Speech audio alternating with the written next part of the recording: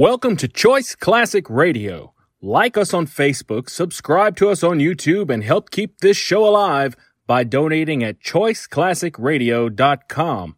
For more of your favorite old-time radio shows, join us on our companion podcast, Choice Classic Radio Detectives, where we bring to you tales from the greatest detective shows the golden age of radio had to offer. And now, with 22 episodes made, broadcast on CBS Radio in 1938, we bring to you the Mercury Theater on the Air.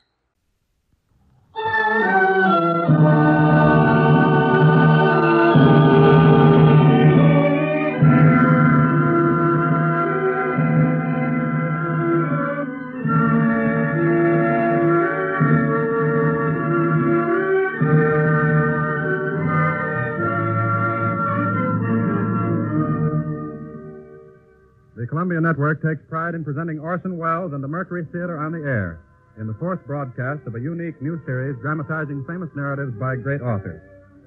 This is the first time that a complete theatrical producing company has been brought to radio, and the Columbia Network again welcomes Mr. Welles and his associates to its own stations and to the stations of the Canadian Broadcasting Corporation, coast to coast. Every week, Orson Welles invites our listeners to suggest their favorite titles, and tonight the Mercury Theater on the Air presents 39 Steps by John Buchan, with Orson Welles as Richard Hannay and Marmaduke Jopley. Here is Orson Welles. Good evening, ladies and gentlemen. I cannot divulge the full name of the author of the 39 Steps. 7 university degrees and a title make him a gentleman and a scholar and also practically unpronounceable. I think you'd like to know, if you didn't, that it is the present Governor General of the Dominion of Canada and the first Baron of Tweedsmuir who perpetrated this tall and shamelessly exciting spy story about high doings in Scotland. Lord Tweedsmuir, who in private life is a publisher, is himself very properly a Scotchman, who regards the sensational diversity of his responsibilities with the special calm of his nation. I regard my business, he says, as my profession, writing as my amusement, and politics as my duty.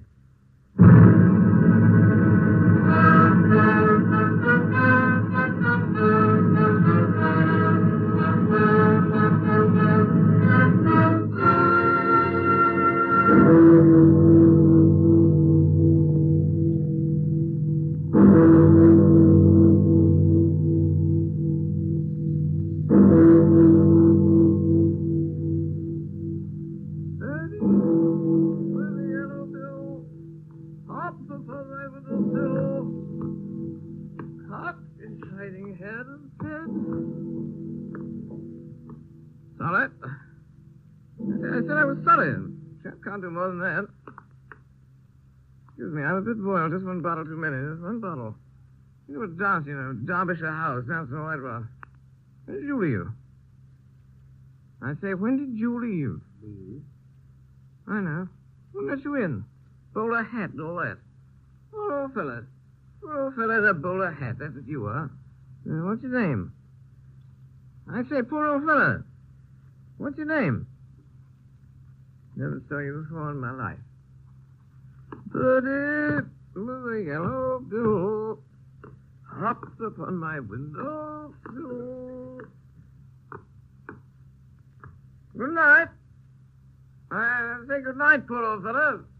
Hey, poor old fella. Move along now, no loitering. Dr. Shining Head and said, "Oh, door's open." Mr. and Mrs. Ernest Hartfield, Englentwine, 50, by Tyne Twine. Richard Hannay, 2C. Richard Hannay, 2C. 2C, 2C, 2C. 2C, Richard Hannay. Hannay, wake up. It's Marmaduke, good old Marmaduke. Marmaduke the early worm. Wake up, we're going to Scotland. My man, for the shooting, good old shooting. Fishing. Good old fishing. Nothing like an early start. Say, Hannay. Hey, Hannay, your phone's ringing. Wake up and answer it. Hannay. Must be drunk. Daddy with a yellow bill hopped up on my windowsill, caught your shining head.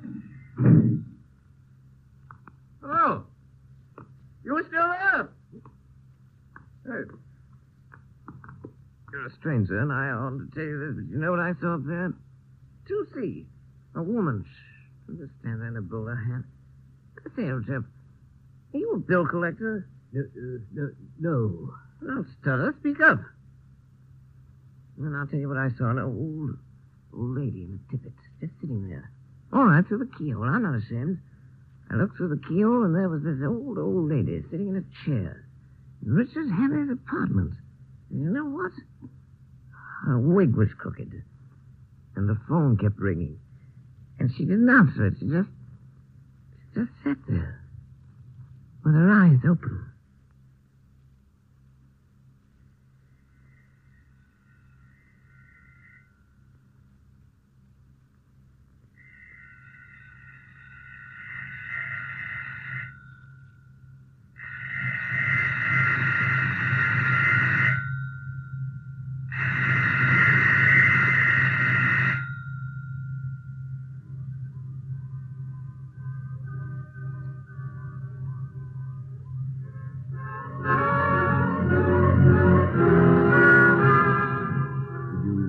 Man? I told you, Inspector, Mr. Annie.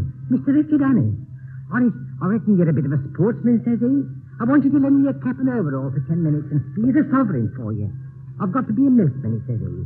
Righto, says I. I ain't the man to spoil a bit of sport, and I takes the quid. Quid, eh? Well, you know what Mr. Richard Henny is worth this afternoon? £5,000. £5,000? £5,000. Dead or alive. Mr. Marmaduke Jopley? Go away. Mr. Jopley, it's a gentleman from Scotland Yard. What time is it? What? What's that, Scotland Yard? Mr. Jopley, when did you last see Richard Henny? Henny, that's a funny thing. You know, there's an old lady up there this morning that's fat. I'm just sitting there, and she wouldn't answer the phone. Did you see Mr. Henny? Yeah, that's the old lady. She wouldn't answer the door, so I looked at the keyhole. You know, Inspector? She was just sitting there with her eyes open. She would be, Mr. Jopley. She would be. She was dead.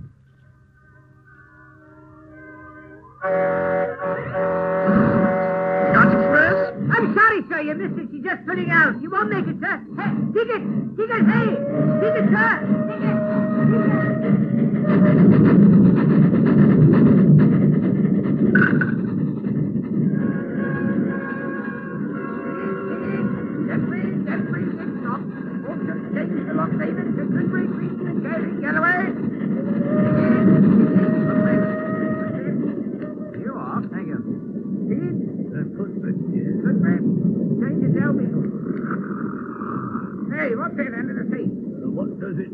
Sounds like a dog. Is that a dog you got there? It is a dog. All dogs are domestic animals traveling in passenger accommodations, Great Northern Railroad, do serve travelers and risk and liability.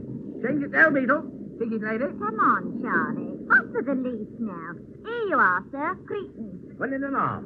How old are you, Sonny? Charlie's 7. Just turned 7, ain't you, Charlie? You're a big boy, Charlie, for your age. Cretan, 1.5. Ticket. Thank you. They do sprout up, don't they? Mind the lollipop now, Charlie. Ticket. Sorry, I haven't got one. Here now, what's this?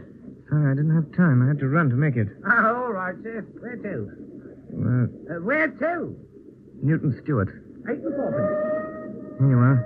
8 and 4pence out of 10 and 6pence penalty for purchase a ticket while in transit. Aren't you all, sir? Thank you.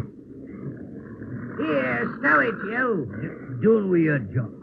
Doing. I can't see why passengers have to put up with that sort of thing. And the leash now, mind, or out he goes. Ticket. Now then, Charlie. Now then. Don't give your lollipop to the doggy. Doing job. Our trains are overcrowded as it is, without bringing a lot of smelly brutes, I must say. Excuse me, sir, while I open the window. Very well. Some people are never satisfied. Never you mind, Charlie. The dog is man's truest friend. Never mind what anybody may say. All right, lady, all right. I consider myself ticked off. And always remember, Charlie, that a man who doesn't like a dog is no friend of yours. You can be sure that Richard Annie didn't keep a dog. Not him, the murderer. No man as would do in a poor old lady through the art in his flat would keep a dog. No, Charlie. Doing job. Doing... Curious case, that Portland Place murder affair, isn't it, sir?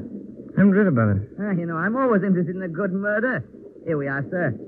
Leeds Guardian Chronicle, special edition. I haven't seen this one myself. Shocking occurrence in Portland Square. The milkman story. Annie disappears. Seen at St. Pancras. Hello. Here's odd one. Look at this, sir. Yes?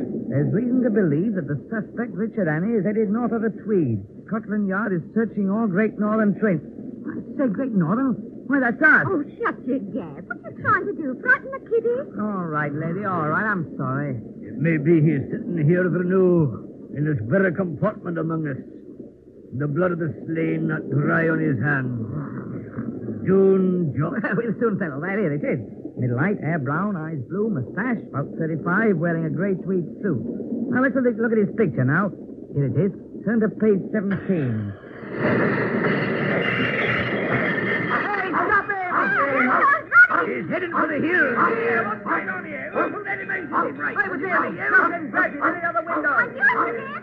Who are you talking about? Hurry up, man. Go down the line. We'll give you the slip. The murderer! Mr. Richard Hanley. Get away from this yacht, Charlie. He was sitting right next to me. Come on now, Charlie. Get away now. Or I'll give you a nice lollipop to one of these gentlemen here.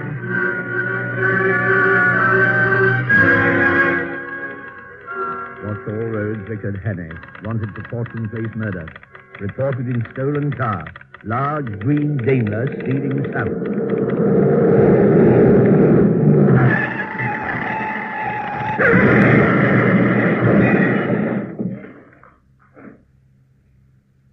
Got some soda, sir? Is that the best thing you can suggest, Sullivan, for a man who's barely escaped with his life from a motor accident? Brandy and soda, sir? Drove right through the hedge, he did, Sullivan. Went through it like butter, down the bank and into the burn. Lucky he came out alive. Gin and tonic, sir. You said lucky thing, too. I came along, fished him out. Gentleman's staying for supper, Sullivan. Better take him a change of clothes when he's out of his bath. His things were badly torn up. Not a pleasant thing to turn over 3 times in a Daimler Phaeton, Sullivan. Done with his bath. I laid out the blue serge, Mr. Harris. Good work, Sullivan. Tell cook there'll be 2 to supper. He has been so informed. There is still one question unsolved, Sir Harry. Yes, Sullivan. It's as you observed, sir, the gentleman has just been in a motor wreck. Oh, of course. Make it whiskey, Sullivan. Very good, sir. Oh, hello there. Hello. I say, that's quite a neat fit. You look better in that blue serge than I ever did, doesn't he, Sullivan? Yes, Sir Harris. You're staying for supper, old man, I hope. Sullivan tells me it's pleasant. My name is Parker. Parker. We haven't introduced ourselves. I think you ought to know that you have in your house the man that is wanted for the Portland Place murder. Well, what's that? My name is Richard Hannay. Sullivan? Yes, sir. Your duty is to send for the police and give me up. Don't think I'll get very far. There'll be an accident, and I'll have a knife in my ribs an hour or so after sunset. Nevertheless, it's your duty as a law-abiding citizen. You don't look like a murderer to me. Does he, Sullivan? No, Sir Harris. I'm not. But the fact is that 3 days ago, a man was found dead in my flat. Oh, I say, Sullivan. Yes, sir. Mr. Hannay says a man was found dead in his flat. Murdered, Mr. Hannay? Murdered. The Portland Police murder, Sir Harry. Yes, Sullivan. A man, Mr. Hannay? The victim of the Portland Police murder, Sir Harry, was a woman. It was a man. Oh, now look here, old fellow. The press, Sir Harry, is very clear on this one point. The victim was a woman. An old woman, wasn't it, Sullivan? It was, sir. An old woman. The body that was found in my flat on Tuesday morning was the body of a man named Nathan Skoda. Sullivan. Yes, Sir Harry. The whiskey, Sullivan. Very good, sir. And Sullivan. Yes, Sir Harry. Bring 2 glasses. Well, here it is. Here's the whole story. My name is Richard Hannay. I was a mining engineer in Rhodesia in Bulawayo. I made my pile and I came back to England 3 weeks ago. Well, last Monday night, I got back to my flat about 10 o'clock. I live in a new block behind Portland Place. The port in the building, he leaves around 9. As I came up the stairs, I heard my phone ringing. Hello? Hello? Hello? Hello? Call it for me. In heaven's name. Close the door. Quick. Is it locked? Yes? I'm very sorry. It's a great liberty, I know, breaking in this way, but I need help worse than any man ever needed it. Can I count on you? It depends. You see, I have an idea that this time tomorrow, I shall be dead. That's what he told me. The minute he got in the door, the little man was scared stiff. I could see that. He carried a parcel under his arm, a brown paper parcel, and there was A trickle of blood on his left hand from a fresh cut across the knuckles. There's going to be a war. Now, wait a minute. That's what he told me, a war. And this war is going to come as a great surprise to Britain. Somebody's going to be murdered. He told me this Thursday. Remember, Thursday night. In London on July 14th. That's 6 days from now. Or 3 days, I mean. A fellow called Karolidis, the Greek premier. He's booked. Nothing on earth can save him. But that's just the beginning. According to what this fellow told me, Karolidis isn't important, not in himself. It's what comes after he's dead. On July 15th, the chief of the French General Staff will be in London. On that day, the British Admiralty is to give him a complete statement of the disposition of the entire British fleet on mobilization. At least I gather it's something like that. Something uncommonly important. Now then, on the 15th of July, there will be others in London. I don't know who. He had a name for them. He called them the Black Stone. But somehow this information, those secrets about our fleet destined for France, will be diverted into their hands on that day, July 15th. And it will be used, remember, used a week or two later against England by our deadly foe with great guns and swift torpedoes suddenly in the darkness of the summer night. I know you don't believe this. I didn't when he told me. I do now. I noticed that while he was talking, he kept fingering a little black notebook which was full of writing. Some sort of code, it looked like. You may believe me or not, as you please. There it is. This is the fellow speaking. The fellow with the brown paper parcel and the cut across his knuckles. This is what he said. I worked months, years for this information. I got the first hint nearly 2 years ago in an inn on the Achensee in Tyrol. I collected my other clues in a first shop in the Galician quarter of Budapest, in a stranger's club in Vienna, in a little bookshop on the Recknitzstrasse in Leipzig. I completed my evidence 10 days ago in Paris. Until yesterday, I thought I had worked unobserved. Don't answer it. Don't answer it. For me. Those men calling for me to see if I'm here. Don't answer it. Mr. Hannay, let me show you something. Mr. Hannay, will you please turn up the light? Yes? Oh, Mr. Hannay, come to the window. Look. Down there. I looked. For a moment I saw nothing but the deserted street below. Then I noticed a man in a bowler hat standing in a doorway across the street.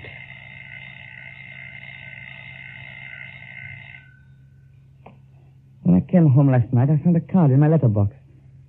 Here it is. Black Stone. What's the Black Stone? Well, that's a name. That's what they call themselves, these people. When I got that card, I knew that I had to die. Why don't you call the police? Oh, no use. These men followed me here. I'm bottled in this building as sure as a pickled herring. And that's why I'm telling you all these things tonight. Tomorrow, I'm going to make a break for it. If I fail, well, I should hate to leave the scene without leaving somebody behind to put up a fight.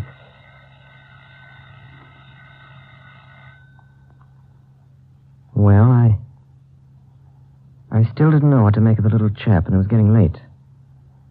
I made him a bed in my smoking room.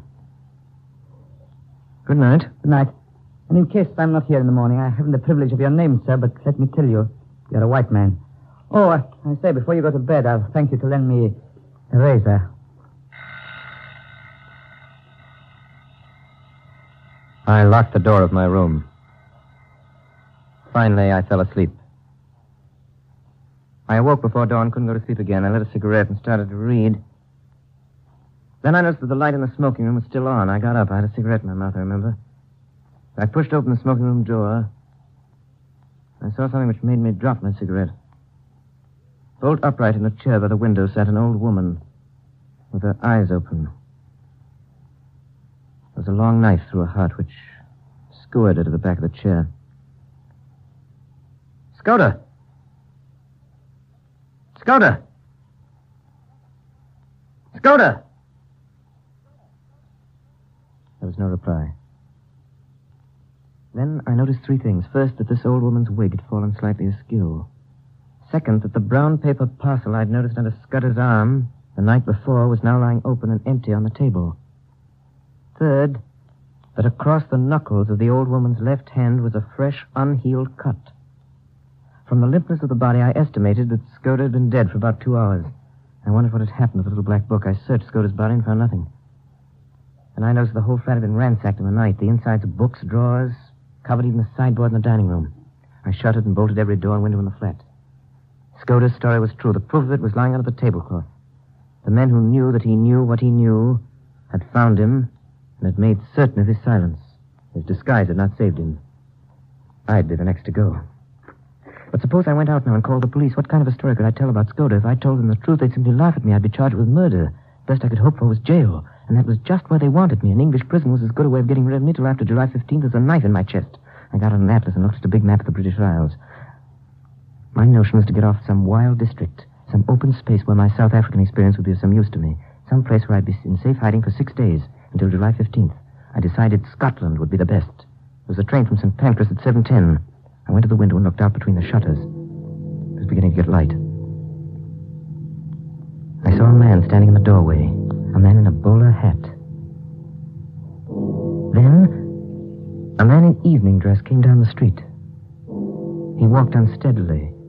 He caught sight of the man in the bowler hat and went over and spoke to him. Then he crossed the street and came into the house. In the vestibule...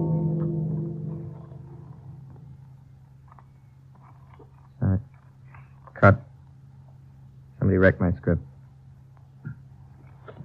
Where's my page 25? Then a man in evening dress came down the street. He walked unsteadily. He caught sight of the man in the bowler hat and went over and spoke to him. Then he crossed the street and came into the house. Knocking. Honey, wake up. It's Marmaduke. Good old Marmaduke. Marmaduke the early one. Wake up. We're going to Scotland. Remember, the shooting. Good old shooting. Sorry, fishing. Good old fishing. Nothing like an early start. Good old early one. I say, Henny. Ting-a-ling-a-ling-a-ling. Hey, Henny, your phone's ringing. Wake up and answer it. Henny. Must be drunk. Betty with a yellow bill, hot upon my windowsill, talks of shining head. In the vestibule, I gave the milkman a sovereign to lend me his cap, his overalls, and his milk cans for 10 minutes. I went out into the street, past the doorway, past the man in the bowler hat. 7:10, I was in St. Pancras Station. Scotch Express? Sorry, sir, you missed it. He's just putting out, sir. You won't make it, sir. Hey, ticket, ticket. Hey, ticket, sir, ticket, ticket. Ticket, 10 freeze, next stop. All change along Raven, hit and break, Satan again. Get away.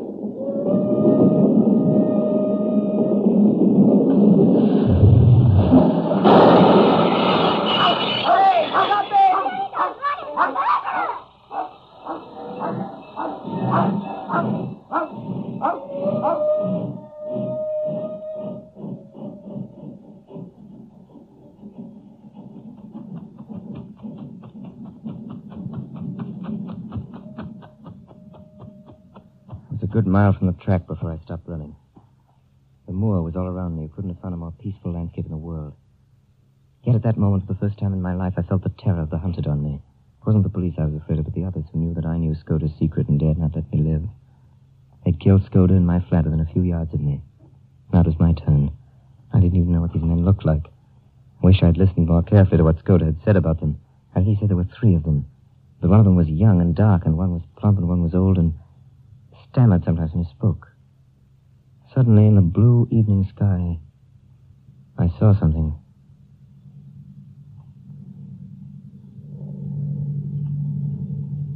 Low down in the south, a monoplane was climbing into the heavens.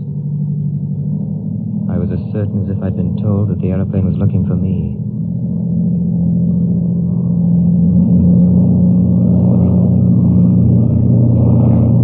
It flew low over the hilltops and then back over the valley.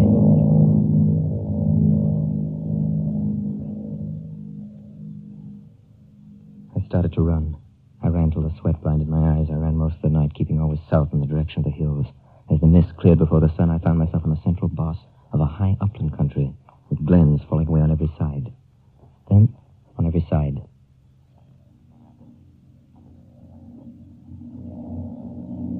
And I saw the monoplane again coming up from the east. It was flying high. It circled about me in narrowing circles the way a hawk wheels before it pounces.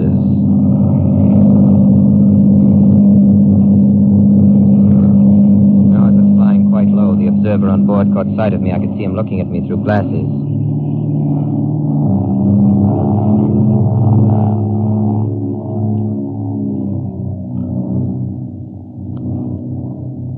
Now it was speeding eastward again till it became a speck in the blue morning.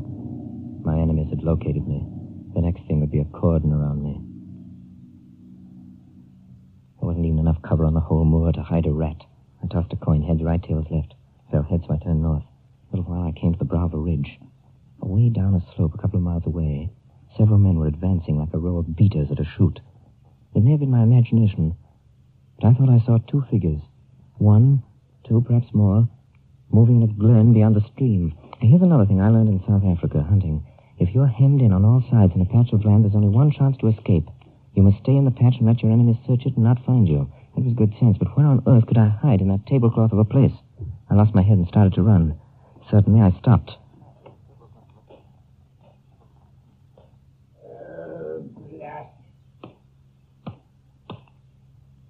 In a tiny bight of road, beside a heap of stones, I found a road mender. Hello.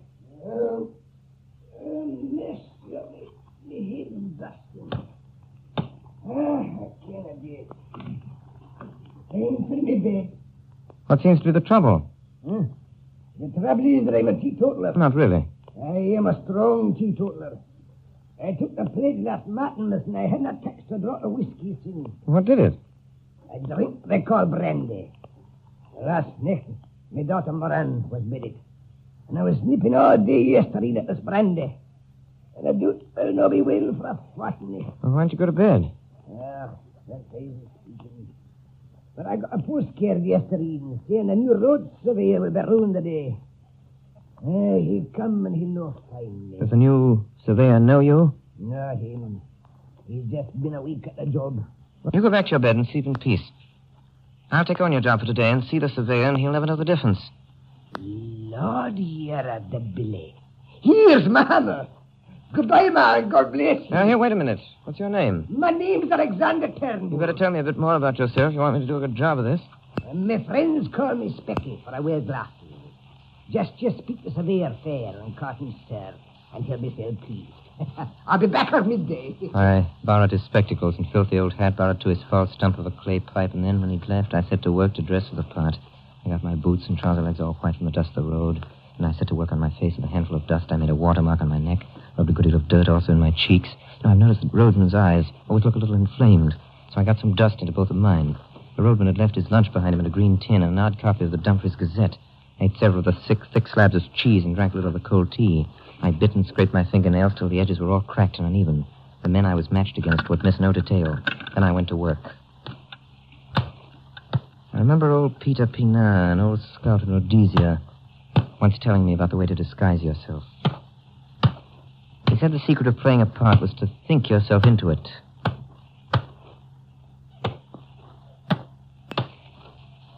Scott.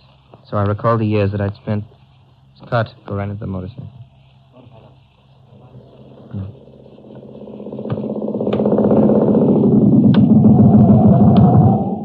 Are you the roadman here? I am. Are you Alexander Turnbull? I am. You have charge of this section? Aye. Good. A fair bit of road, Turnbull, and not badly engineered. A little soft about a mile off, and the edges want cleaning. See you look after that. Aye, sir. Good morning. You'll know me the next time you see me. I will not. Goodbye, love. So my disguise was good enough for the surveyor. The morning went by. Still no sign of my enemies.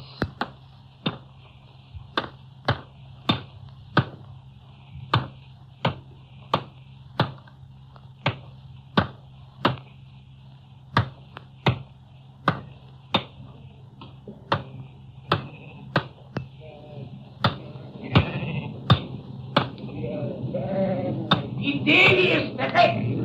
Good day.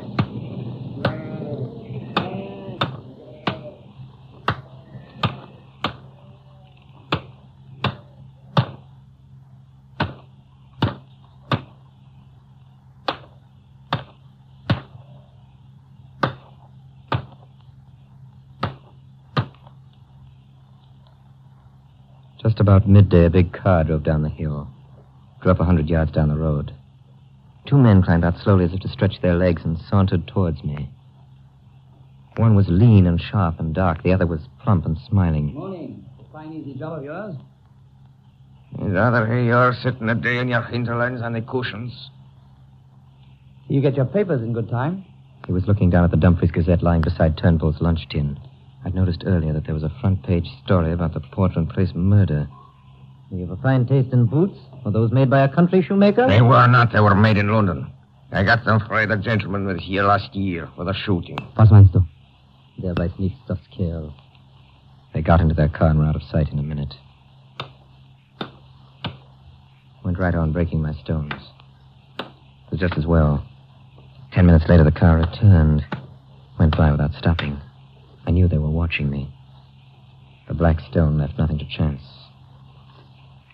Well, I spent the night on a shelf of the hillside in the lee of a boulder where the heather grew long and soft. I woke very cold and early, about an hour after dawn. At first, I couldn't remember where I was. I saw the pale blue sky through a net of heather. Then my own boots placed neatly in a blackberry bush. I looked down at the valley. There were men below, police they looked like, not more than a quarter of a mile off. Spaced out on the hillside like a fan, beating the heather. Hey, Joe! Hey! There he is! Station break. You're listening to the Columbia Network's presentation of Orson Welles and the Mercury Theater in John Buchan's 39 Steps. We shall resume the story in a moment. This is the Columbia Broadcasting System. The Columbia Network is presenting 39 Steps by John Buchan. And now the Mercury Theater resumes the story with Orson Welles as Richard Hannay and Marmaduke Jopley. Hey, Joe! There he is! Where? Up there! Didn't you see him? Yes, that's him! Hey! Look! Look! There he is up there! We were playing hare and hounds. Soon it began to seem less of a game. The police would evidently call in local herds, the gamekeepers. These fellows are hefty men on their native heath. Looking back, I saw that only 3 were following me. The others had fetched a circuit to cut me off. I crossed a burn and came out on a road which seemed to be kept with some care. A few hundred yards to my left, I saw the chimneys of a house smoking. The veranda in front of the house, and through the glass, I saw the face of an elderly gentleman, meekly watching me.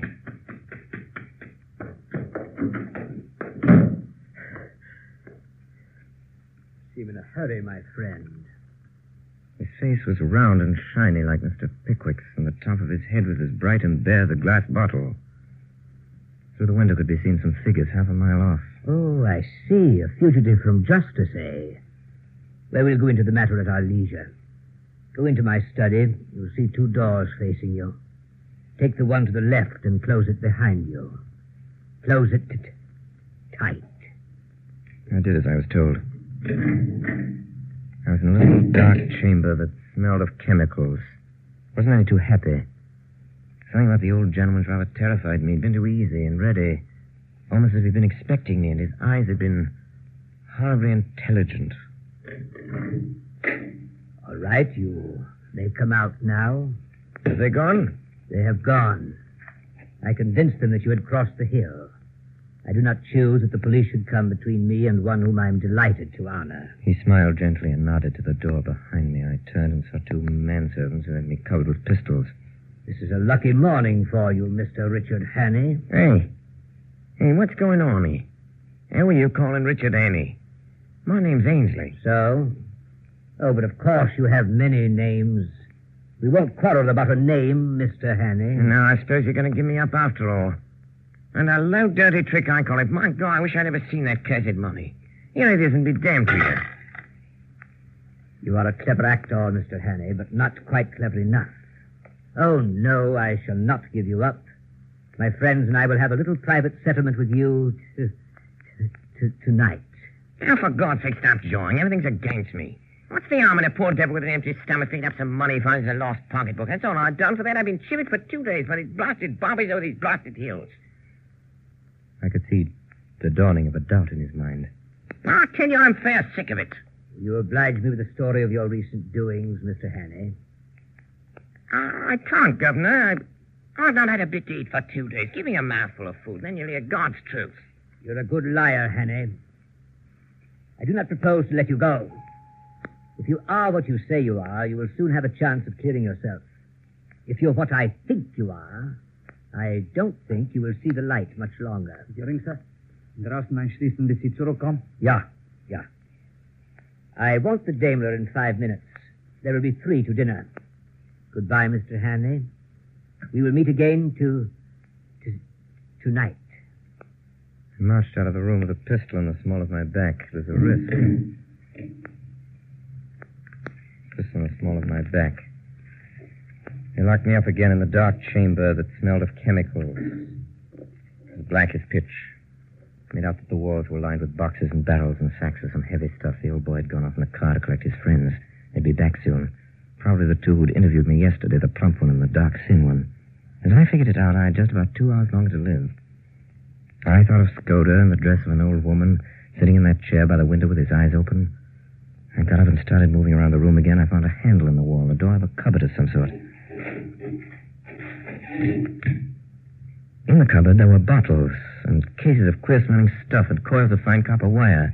There was a box of detonators and a lot of cord for fuses. Also, half a dozen little gray bricks. I took up one and smelled it and put my tongue to it. I've been a mining engineer for nothing. I know lead tonight when I see it. It was a risk. But if I didn't take it, I'd probably be occupying a 6-foot hole in the garden by evening anyhow. I took a quarter of a letonite brick and buried it near the door.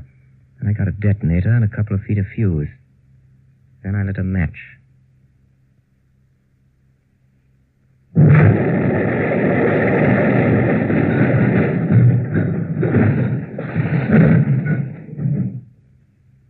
Something hit my left shoulder. There was a poisonous yellow fog all around me. Somewhere behind me, I felt fresh air. I started to run. Much later, in a clearing on a hillside, I saw a small stone building with a tower. The door was open. It was dark and cool inside. I sat down on one of the benches. The pain in my shoulder was unbearable. Then I heard steps coming down the path. I found a small door in one corner and narrow steps running up the tower. I went up. Most of the top of the tower was just taken up with bills. There was a small ledge outside, just wide enough to lie down in. I heard a man downstairs below me in the tower.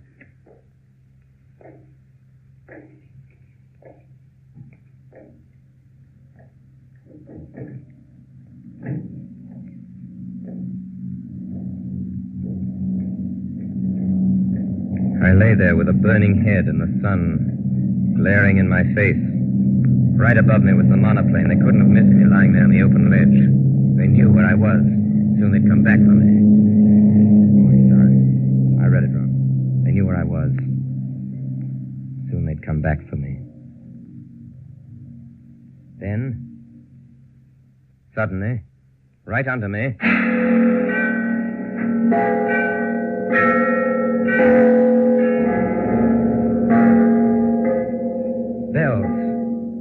Bells, and presently up the hillside, little dark knots of men began to appear. They came slowly, dozens of them, all moving towards me, slowly advancing, closing in on me. I was too sick to move. I lay there waiting for them to come and get me. Now they were in the building below me. In a few seconds, they'd be up the stairs. I waited and no one came. I lay there waiting, and then a thought struck me. Scudder had been murdered on Thursday night, 4 days ago. Thursday, Friday, Saturday, 4 days. Then these men coming up in the hill in little dark knots in black, slowly advancing, closing in on me, were not my enemies. They weren't after me. They didn't even know I was there. They were peacefully walking to church with their families. It was Sunday.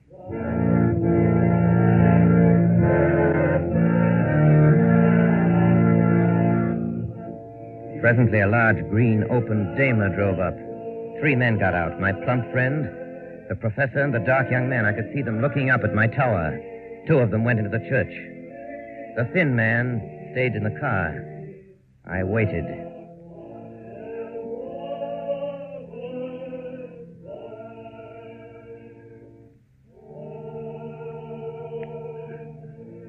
I waited, but they didn't come.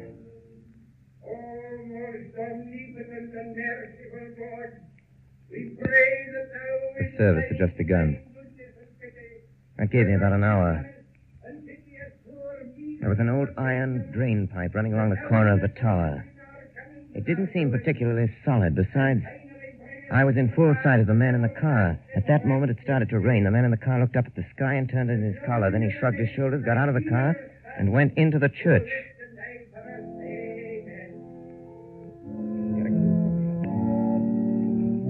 started down the side of the tower. Halfway down, my foot slipped and I fell. The ground was soft. I got up and went over to the car and drove off.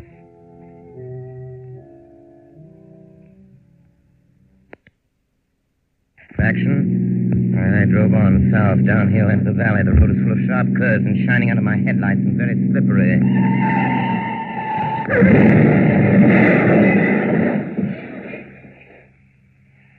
Scotch and soda, sir? Yes, that's right, Sullivan.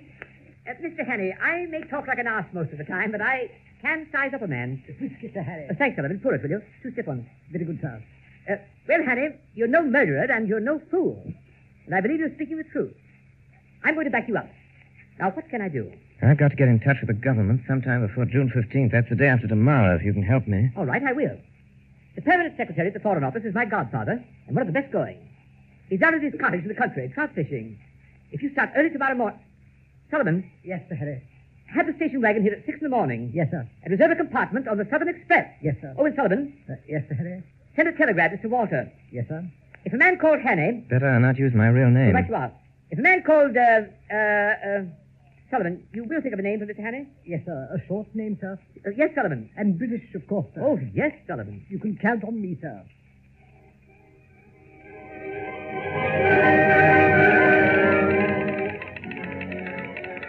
Sir Walter Bullivant, Kenneth near Arton's Well, Cambridgeshire. If a man called Trisden appears tomorrow, treat him kindly. He may tell you something that will wake you up. He will pass the word Blackstone and whistle Annie Laurie. Love, Harry.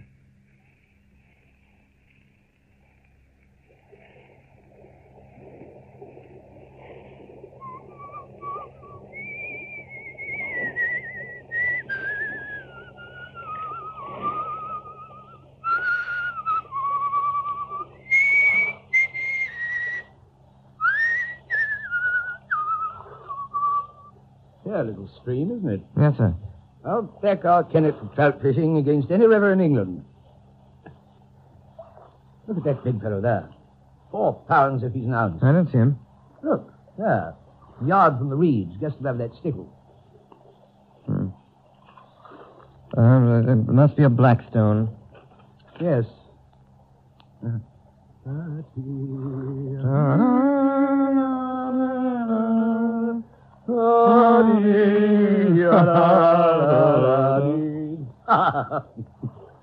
Trisden's name, isn't it? No, I mean to say yes, sir. The wise conspirator that knows his own name. You're Sir Walter. I am. Now then, Mr. Hannay. My nephew promised you'd tell me something that would wake me up. I'm ready. Oh, Mr. Hannay, before you begin, I think I ought to tell you. I got a letter from Skoda this morning. Skoda? Yes.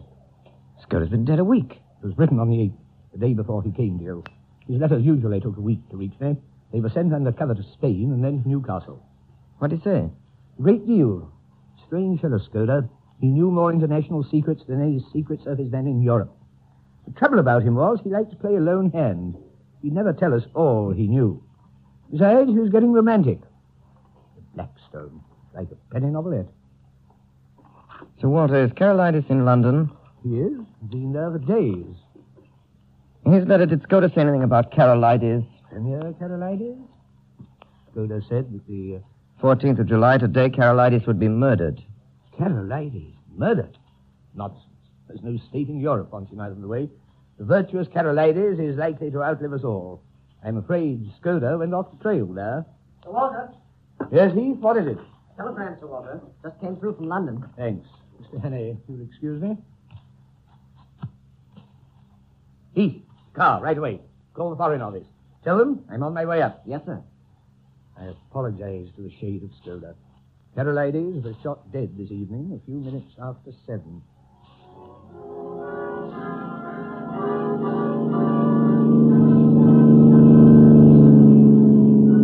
It begins to look like war, Mr. Hannay. What about our naval plans, Sir Walter? You know what Skoda said about them? He said tomorrow, July 15th. We're taking no chances, Mr. Hannay. General Defoe, chief of the French General Staff, arrived in London at 5 today. He dines with the Prime Minister, and then he goes to the Foreign Office, where 4 people will see him. Whittaker from the Admiralty, myself, Sir Arthur Drew, and General Winstanley. Lord Stirling may be there. You never know about him. He gets more erratic every day. The Foreign Office, General Defoe, will get a certain document from Whittaker. After that, he'll be motored to Portsmouth, where a destroyer will take him to Havre. He won't be left unattended for a moment till he's safe in Paris. Same with Whittaker, till the papers are out of his hands. And I don't mind admitting I'm horribly nervous. If those plans were stolen, could the disposition be changed? We can't make any serious gains in those dispositions, Mr. Henney, unless we alter the geography of England.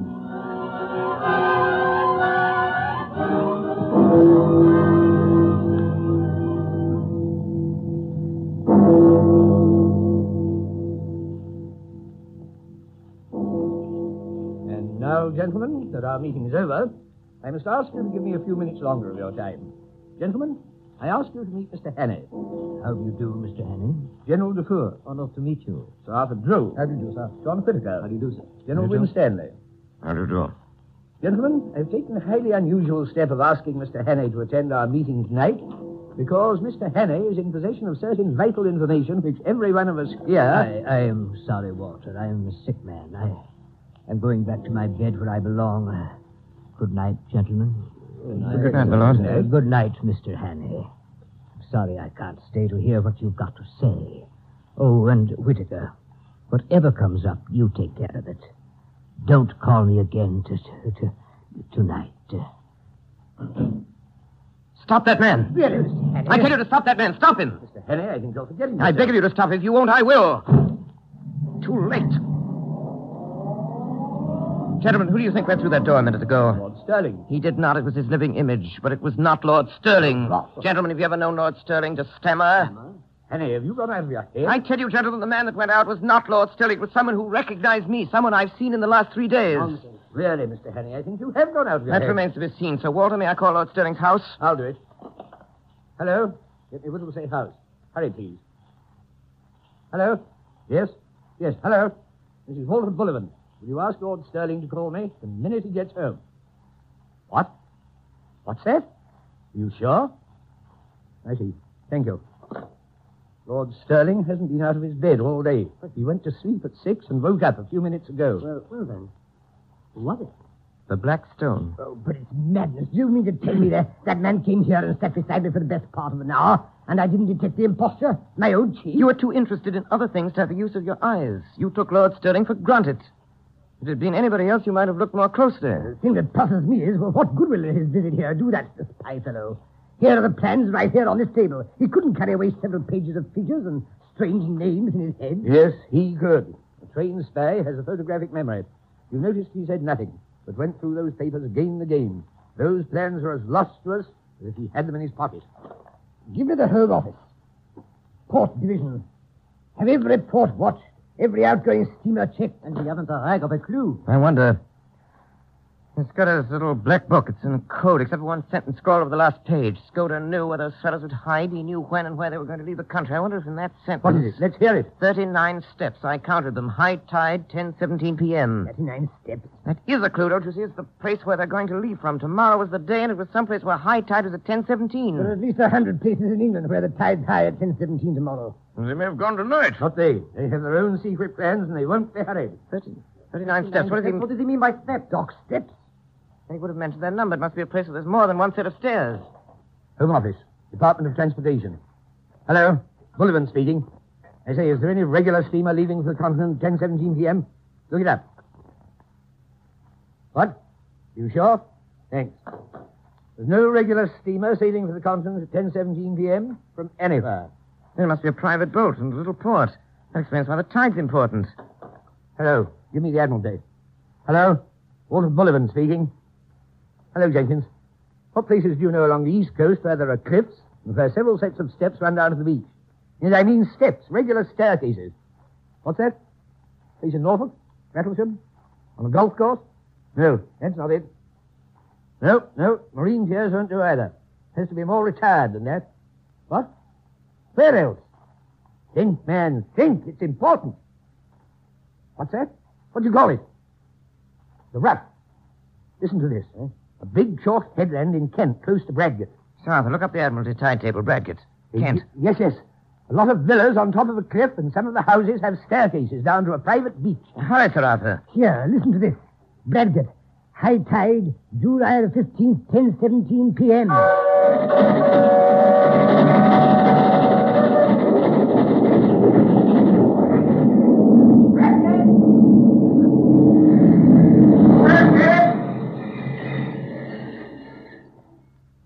Bradgate, July 15th. Confidential reports. Richard Hannay, Special Agent to Sir Walter Bullivant, Permanent Secretary, Foreign Office. There is a villa with 39 steps leading down to the sea. Trafalgar Lodge, it's called. It belongs to an old gentleman called Appleton, a retired stockbroker, the house agent says. A decent old fellow, pays his bills regularly. It's always good for a fiver for local charity. Well, so from the cliff, I could see Trafalgar Lodge very plainly. A red brick villa with a veranda, tennis on behind it, in front, the ordinary seaside flower garden full of marguerites and scraggy geraniums. There's a flagstaff with an enormous Union Jack hung limply in the air. Presently, I observed someone leave the house and saunter along the cliff. It was an old man wearing white flannel trousers, a blue serge jacket, and a straw hat. He carried field glasses and a newspaper. He sat down and began to read. Sometimes he'd lay down the paper and turn his glasses in the sea. He looked for a long time at the destroyer. I watched him for half an hour. Then he got up and went to his house. After lunch, I saw a foreign-looking yacht come up from the south and drop anchor pretty well opposite the Rough. Later in the afternoon, a British destroyer came in. I found a place in an empty garden next door to Trafalgar Lodge, and from there I had a full view of the tennis court on which two men were playing tennis. I could hear their voices. One was the old man I'd already seen. The other was a younger fellow. They played with tremendous zest, like two city gents getting a workout. You couldn't conceive a more innocent spectacle. Ready? Good service. 15 all.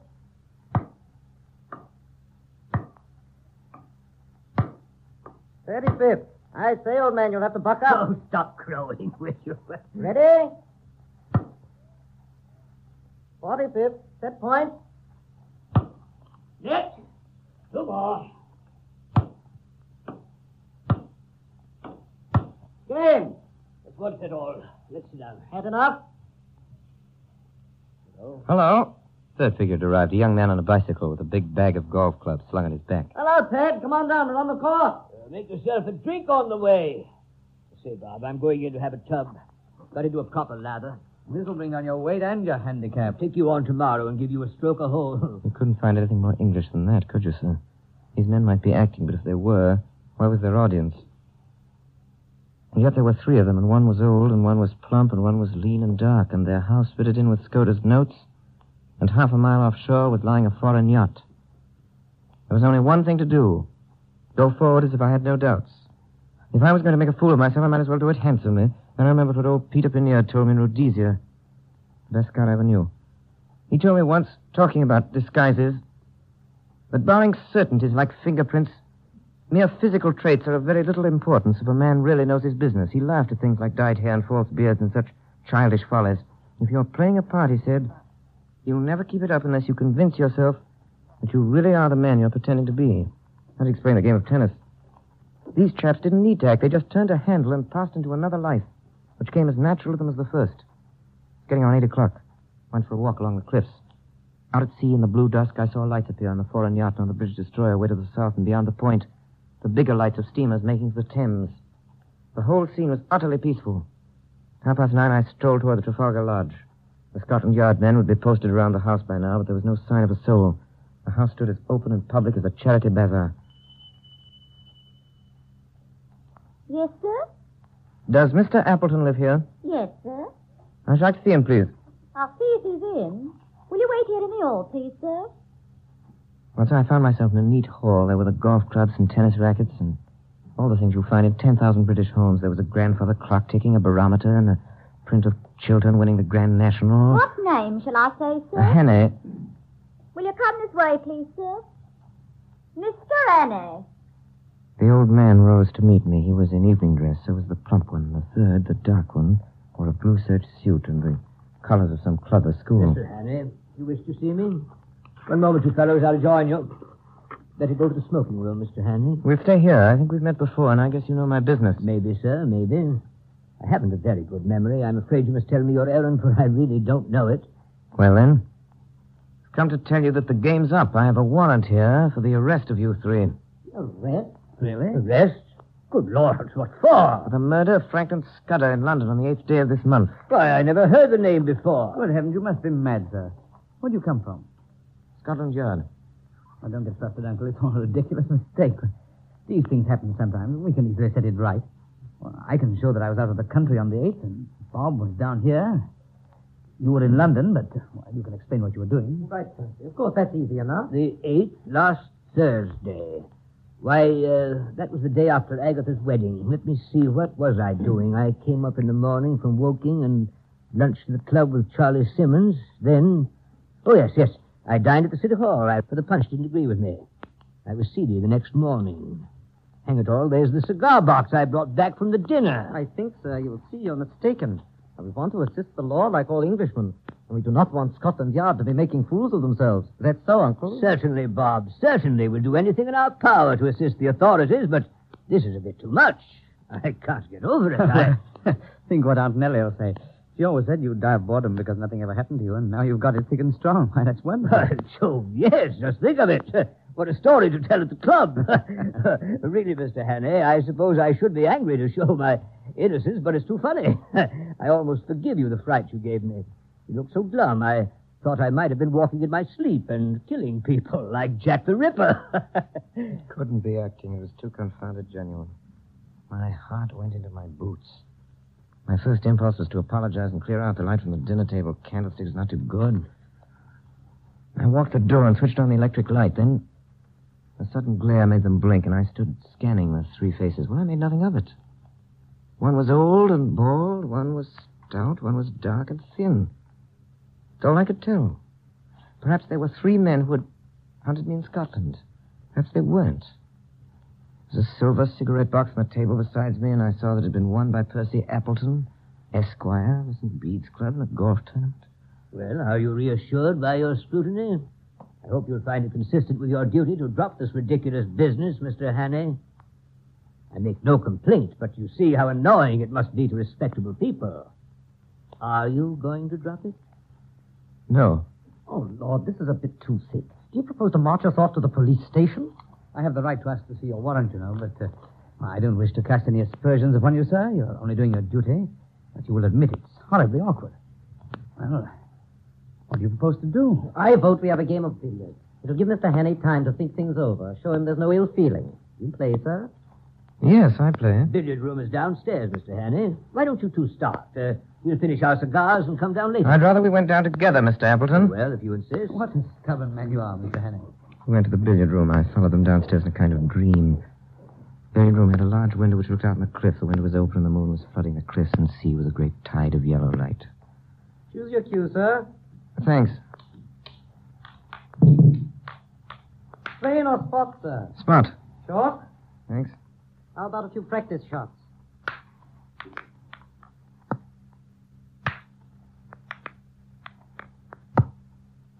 Good work, Mr. Hannay. I'm afraid you're in for a licking, Bob. Shall we start? Who'll begin? Shall we toss? What are you playing for? Shilling a game? That's all right. Heads or tails, Mr. Hannay? Heads. Heads it is. You begin. Will you mark for us, Percy? Righto. 7. That was a near one. Rough luck. 5. 8. That's all. All right, Mr. Hannay. 5, that's 13. 17. Good work. Stop at 17. Oh, Percy, look at the time. You'd better think about catching your train. Percy's got to go to town tonight. I'm afraid you must put off your journey. Oh, dash it all, Hannay. I thought you'd drop that, but I've simply got to go. You can have my address, and you can have any security you like. No, you must stay. It was 5 minutes after 10. In 12 minutes, it would be high tide. Through the window, I could see the lights of the Ariadne, the foreign yacht offshore. Well, I'll go bail for my nephew. That ought to content you, Mr. Hannay. Was it my fancy, or did I detect some halt in the smoothness of that voice? Then I thought of something. Mr. Appleton, when does your nephew have to be in London? Tonight. And you say you'd go bail for him, Mr. Appleton? Yes. Yes, I told you I would. Well, then perhaps if I could arrange to call Scotland Yard early in the morning. No, Mr. Haney. It simply has to be tonight. Then I knew who he was. Frantz! The boat! The boat! The young dark man leaped from the window. He was through it over the low fence and down the steps before a hand could touch him. Someone switched on the light. The plump one was lying crumpled in a heap. They'd got handcuffs on the old man. You're safe! Safe! You can't follow him in time!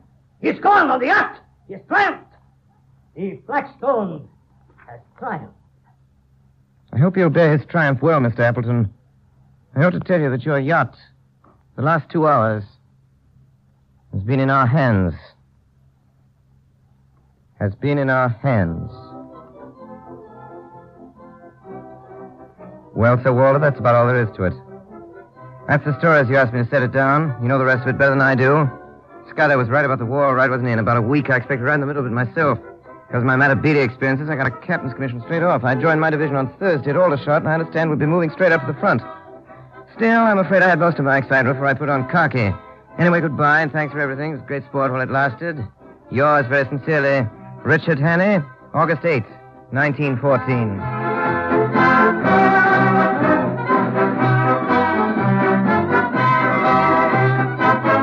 Tonight, the Columbia Network has brought you Orson Welles and the Mercury Theater on the air in 39 Steps by John Buchan. We now present the star and director of these broadcasts, who tonight played Richard Haney, Orson Welles. I have nothing to say. Okay, cut it off. Cut it out. I'll take the rest. What's the time exactly, Larry? I can't tell you. That concludes today's episode. We'd like to thank you and remind you to donate at choiceclassicradio.com. Remember, your donations make episodes like this possible.